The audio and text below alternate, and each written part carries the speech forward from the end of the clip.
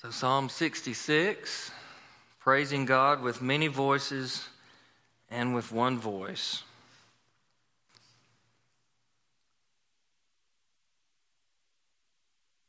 Psalm 66, to the choir master, a song, a psalm. Shout for joy to God, all the earth. Sing the glory of his name. Give to him glorious praise. That your enemies come cringing to you. All the earth worships you and sings praises to you. They sing praises to your name. Selah. Come and see what God has done. He is awesome in his deeds toward the children of man. He turned the sea into dry land. They passed through the river on foot. There did we rejoice in him who rules by his might forever, whose eyes keep watch on the nations. Let not the rebellious exalt themselves. Selah. Bless our God, O peoples. Let the sound of his praise be heard, who has kept our soul among the living and has not let our feet slip. For you, O God, have tested us. You have tried us as silver is tried. You have brought us into the net. You laid a crushing burden on our backs. You let men ride over our heads. We went through fire and through water. Yet you have brought us out to a place of abundance. I will come into your house with burnt offerings. I will perform my vows to you, that which my lips uttered and my mouth promised when I was in trouble. I will offer to you burnt offerings of fattened animals with the smoke of the sacrifice of rams. I will make an offering of bulls and goats. Selah. Come and hear, all you who fear God, and I will tell you what he has done for my soul. I cried to him with my mouth, and high praise was on my tongue. If I had cherished iniquity in my heart, the Lord would not have listened. But truly God has listened. He has attended to the voice of my prayer. Blessed be God, because he has not rejected my prayer or removed his steadfast love from me. We mentioned last week how Psalm 65 and Psalm 66 kind of go together to respond to Psalm 64 that calls all of the righteous to rejoice in the Lord, to exult, the upright in heart, to exult in the Lord. So Psalm 65, remember, it opens with the declaration that God is worthy to be praised, and then it proceeded to give three reasons. We looked at that last week. Three reasons why God is due our praise, why he is praiseworthy. Just three reasons of the many reasons that could be given. And then Psalm 66 then opens up with the command to praise. So Psalm 65 says God should be praised, and then Psalm 66 says, now praise him. He is praiseworthy, and then it calls on us as his people to do exactly that, to give him the praise that is due to his name. Psalm 65 is descriptive. It's describing how praise is to be given. Psalm 66 is prescriptive. It's calling on us to do exactly that, to lift our voices in praise. Psalm 65 is addressed to God and declaring that he must be praised. Psalm 66 is addressed to us as his people and exhorting us to join in that praise, to be a part of that chorus that is giving God great praise. The first thing we see in verses 1 through 5 is an invitation to praise. An invitation to praise. Notice in verses 1 through 3, the many ways that the psalmist here is exhorting us and motivating us to praise the God who is praiseworthy. He begins with shout, shout. So it should be big praise. Don't whisper it, shout it. God is too great to be kept a secret. He's too wonderful and mighty and awesome to be kept quiet and to be kept silent. Shout it. Let everybody around you hear it. Shout. Psalm says, for joy. For joy. And that's why you have to shout it. Joy brings out shouting. It doesn't bring out whispering. The fountain of this praise is joy. When our hearts overflow with joy, we don't respond by trying to be as quiet as we possibly can, but joy brings forth loud, boisterous praises and celebration. Let it out large, the psalmist says, to God. Shout for joy to God. That's why the praise is so large and so full of joy, because God is so big and God is full of joy. And this praise is directed to Him. All the earth, shout for joy to God, all the earth. Every single voice is called upon to praise God, because every single voice has known the goodness and greatness of God. Shout for joy to God. Sing the glory of His name.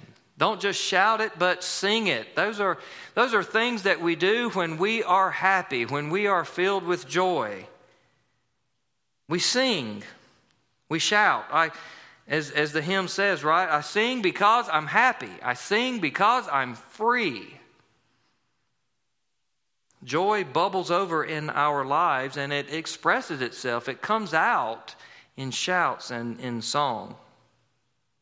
And you know this is the case, right? When your team scores the winning touchdown in the last few seconds, or the winning basket, or the winning goal, there are shouts. There's joy. There's exclamation.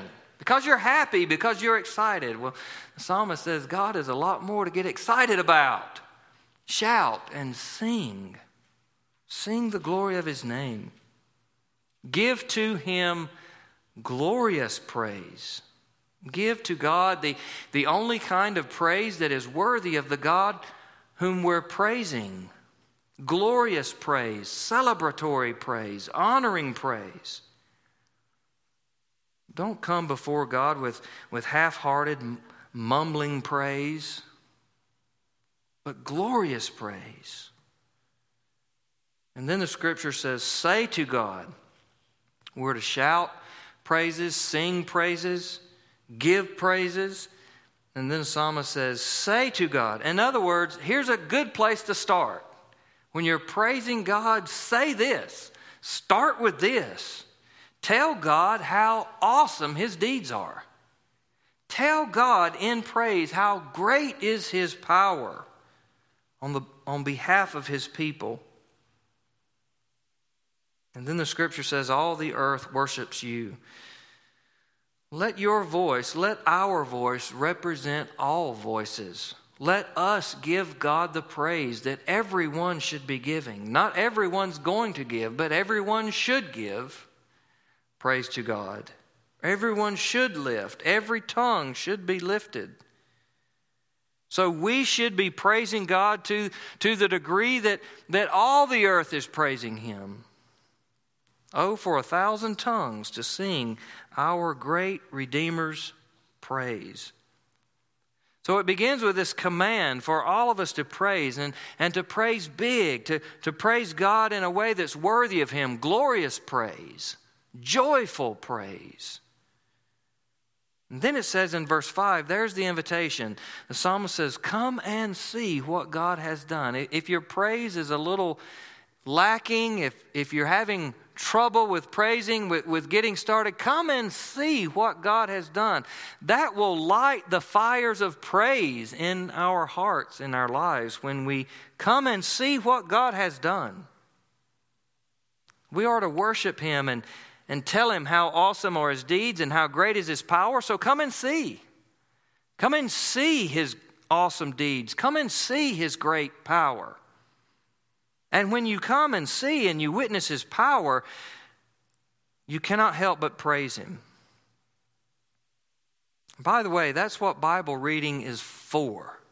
That's what Bible study is for. That's what Sunday school is for. That's what sermons are for, to come and see, for us to gather around the Word of God and come and see what he has done. See the God who he is. See how God cares for his people, saves his people. And when you see it, give him praise. There's an invitation to praise. And then the psalm kind of breaks into two categories, the many voices of praise and the one voice of praise. And we see in verses 6 through 12 that God has a history of grace with all of his people, collective, all of his people. So the psalmist says, come and see what he has done. And he begins by reminding us of some of the great things that God has done for all of his people. See how awesome and great are God's works among his people. And verses 6 through 12 take us back to the Exodus. It takes us back to the days of Israel's slavery and bondage in Egypt. If you're reading through the Bible this year, then you've probably read through the book of Exodus already. And the book of Exodus stands tall throughout all history as an example and as a reminder of God's grace among his people. If you want to know what God will do for his people, if you want to know what God has planned for his people in redemption, read Exodus. In other words, come and see. That's what the Bible is, an invitation. Come and see. Verses 6 and 7 take us back to that great standoff between Israel and the forces of Egypt on the shore of the Red Sea. You remember that story. Israel is trapped and Israel is outmanned. And there's nowhere to run and hide. The sea is to their back, and Egypt is bearing down to their front. All the forces and horses and chariots of Egypt are coming to punish and reclaim and retrieve and re-enslave all of these runaways from their perspective. And from any viewpoint of battle strategy, if you're standing at a distance and you see these two great multitudes, and one is those who have been in bondage for hundreds of years, and one is a great army bearing down on them, you're thinking, well, it's over for them, isn't it? Nothing else can be done. There's nowhere to go. If they run into the sea, they'll all drown. If they try to fight, they'll be killed. There's no hope here. Israel is defeated. It's all been for nothing. They barely got out of Egypt. What was all of this about? They must surrender now or face certain annihilation. It really comes down to, will God come through for his people? Will God keep his promise? Is the kingdom of Egypt too powerful for God? Has all been lost? Has it been for nothing and in vain? If you're standing there, one of the Israelites, you've got those thoughts running through your head. What in the world is going to happen next? Well, you know the story, don't you? We know the story well. God's presence is represented in a thick, great cloud. It settles in between, and then happens what no one could have imagined would happen. If you're thinking, how is Israel going to get out of this? You would not have concluded what God's getting ready to do, because we're not God. And he does things that only God can do. And a strong and mighty wind begins to blow, and all of a sudden, the sea begins to divide.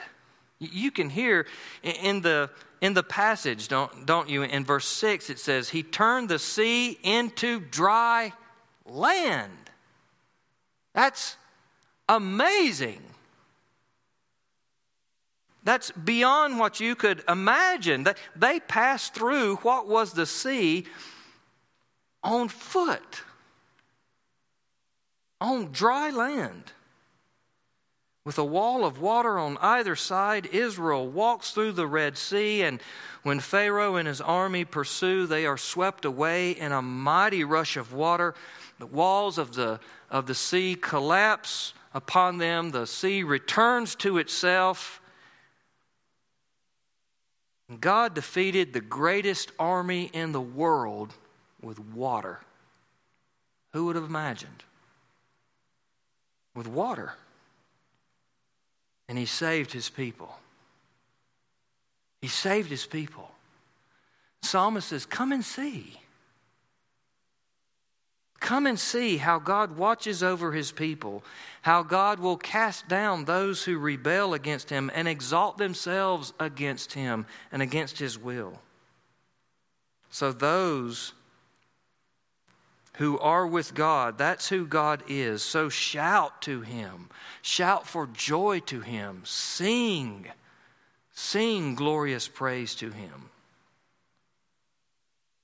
And then in verses 8 through 12, it takes a look at Israel in the heavy burden of bondage in Egypt. And it begins there with their bondage, and then it sweeps all the way through to, in verse 12, dwelling in the promised land.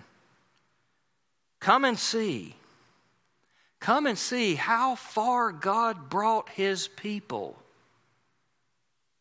From a place in which they were tested and tried, they were caught in a net under a crushing burden upon their backs. You remember the story of having to make the same number of bricks but not given the straw anymore, the crushing burden upon their backs. Men riding over their heads, dominating over them. And it ends in verse 12. You have yet, you have brought us out to a place of abundance. God allowed Israel to bear the weight of years of slavery and bondage. He brought them through much testing and trial to prove to them, to show them, and to show the world that He and He alone is the source of life and salvation, and that He will make a way. He will make a way to save His people. And we know that way is through the blood, right? Through the blood. God was with them all the way, through the bondage, through the deliverance, through the wilderness, through the conquest, through it all. He carried them through the fire and the water, right into the place He had promised so many years ago. Listen to this quote from Spurgeon on how this relates to us, how their experience is as our experience. Spurgeon writes, "Trials, many and varied, were endured by Israel in Egypt and are still the portion of the saints. The fires of the brick kilns, the waters of the Nile did their worst to destroy the chosen race. Hard labor and child murder were both tried by the tyrant. But Israel went through both ordeals unharmed, and ever thus the church of God has outlived and will outlive all the artifices and cruelties of man. Fire and water are pitiless and devouring, but a divine fiat stays their fury and forbids these or any other agents from utterly destroying the chosen seed. Many an heir of heaven has had a dire experience of tribulation. The fire through which he has passed has been more terrible than that which chars the bones, for it has fed upon the marrow of his spirit and burned into the core of his heart. while the water floods of affliction have been even more to be feared than the remorseless sea, for they have gone in even to the soul and carried the inner nature down into deeps horrible and not to be imagined without trembling. Yet each saint has been more than a conqueror hitherto, and as it has been, so shall it be. The fire is not kindled which can burn the woman's seed. Neither does the dragon know how to vomit a flood which shall suffice to drown it. God, who took them to Egypt, also brought them to the land which flows with milk and honey. Come and see. Come and see the great works of grace of God among His people and give Him praise. And then the third thing, God has a history of grace with each one of His people. So it's not only that God works in gracious and mighty and wonderful ways with all of His people, but God works that way with each and every one of His people. And so this many voices, the psalm is calling all the earth, everyone, all the children of man, all the people of God should be singing praises. Look what God has done. Come and see. But then the psalmist, he turns, doesn't he? In verse 13, he turns and he starts talking about his praise, his testimony, the works of grace of God in his life. I will come into your house with burnt offerings, that is, with thanksgiving. So in verses 13 through 20, the psalmist moves to that work of God in each and every child of God. We are to shout and sing for joy for all that God has done for all of His people, but our single voices should be raised, our individual voices should be raised to an even higher note when we remember all that God has done for us individually. And that's what, I believe it's David here. It doesn't say David as Psalm 65 says, but I believe it's still David writing here, and he has much for which to give God praise and thanksgiving.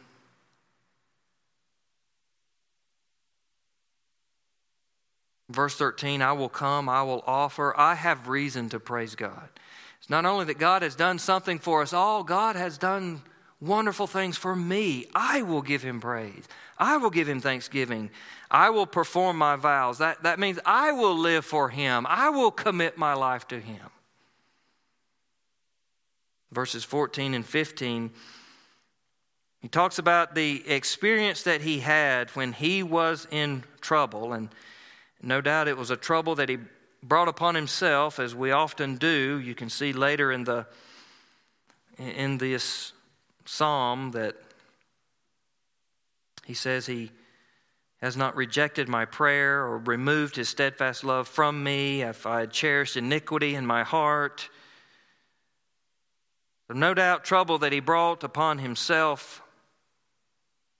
But he says in verses 14 and 15, when I was in trouble, I cried out to God. There was nowhere else to go, nothing I could do for myself or no one else could do for me but God. I cried to God, I prayed to God, and I made promises to God. If He would only heal, if He would only deliver, if He would only save me, if He would only help me to get out of this that I've gotten myself into, and He did.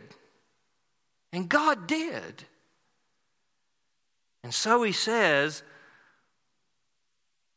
in verse 14, that which my lips uttered and my mouth promised when I was in trouble, I will offer to you. Those sacrifices, those offerings, I will make good on what I promised to you when I was in trouble. I will worship you. I will give you thanks for delivering me.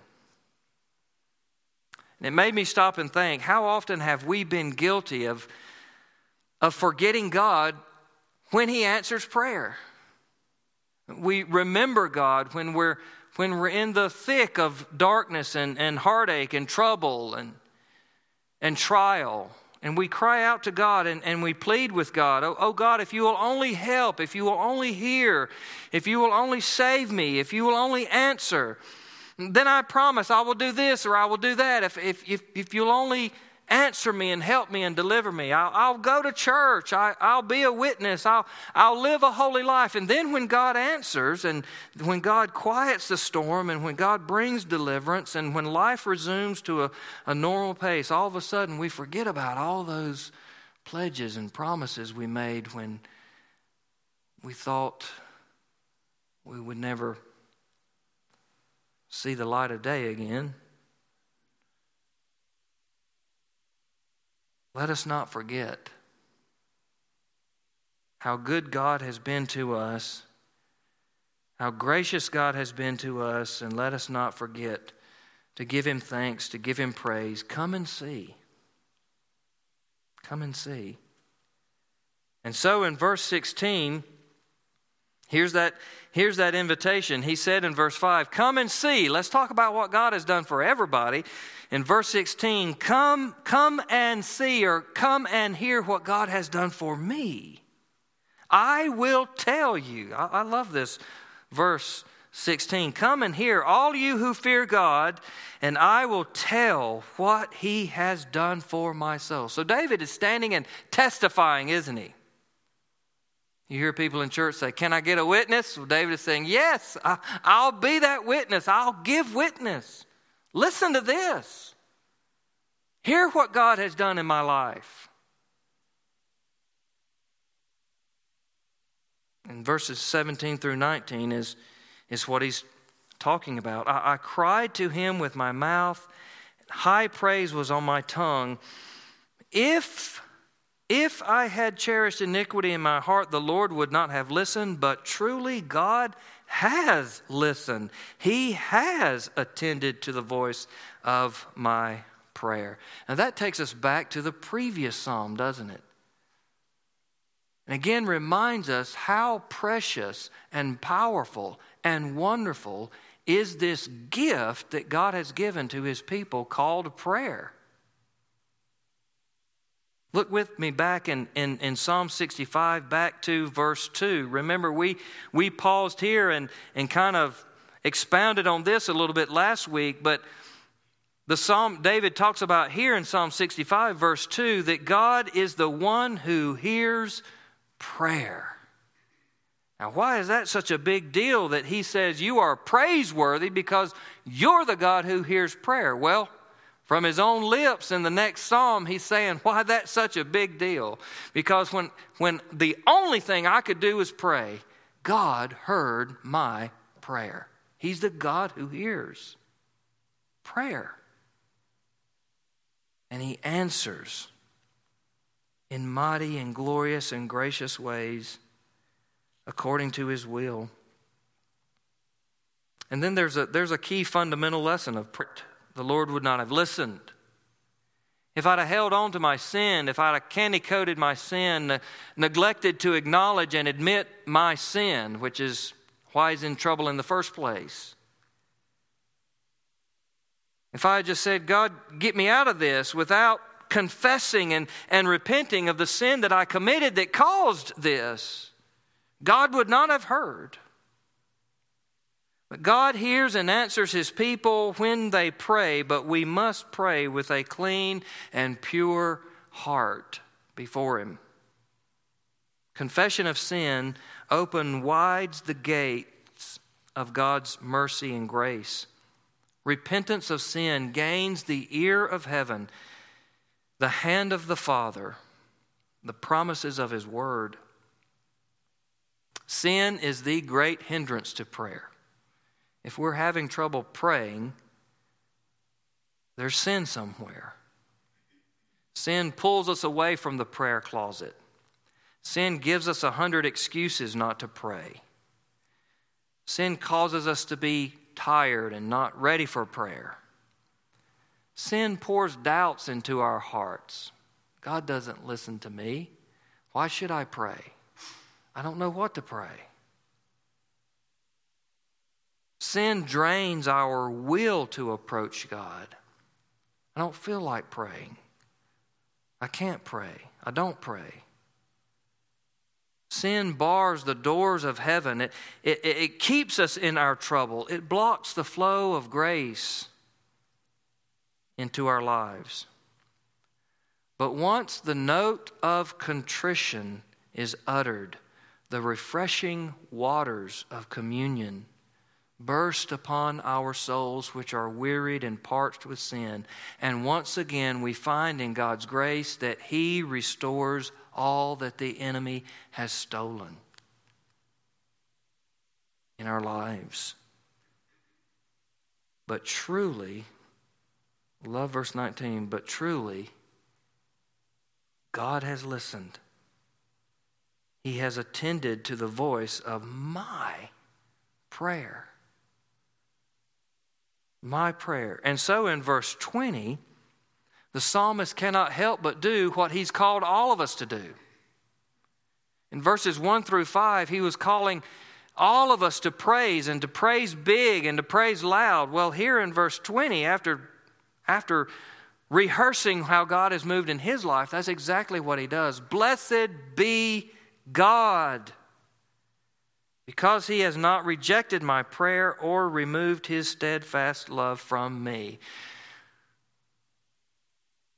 I don't deserve it. He understands, doesn't he? I don't deserve it. I don't merit it.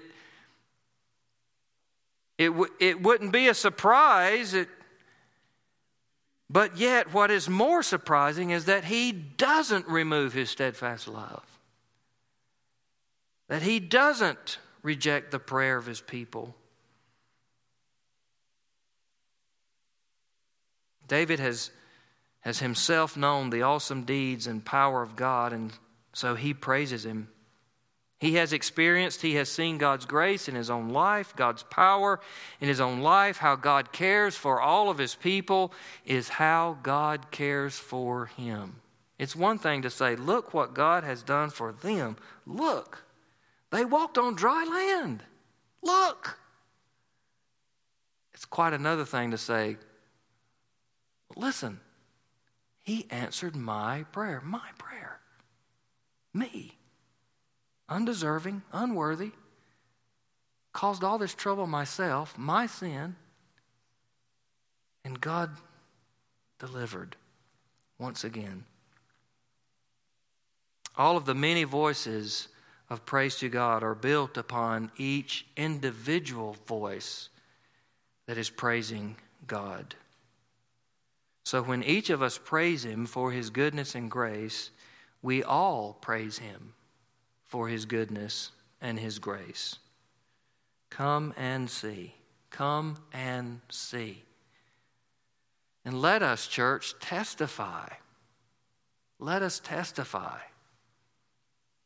It's not only that God did all of these great wonders back then, but He still works in gracious and miraculous ways today.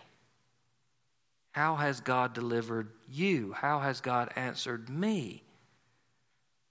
Come and see and praise. Let's pray. You have been listening to the sermon ministry of Will Owens, pastor of Grassy Pond Baptist Church, Gaffney, South Carolina. Be sure to visit willowens.com to hear more sermons, read blogs, and learn more about the missions branch P67 Missions. Again, thank you for listening to Will Owens.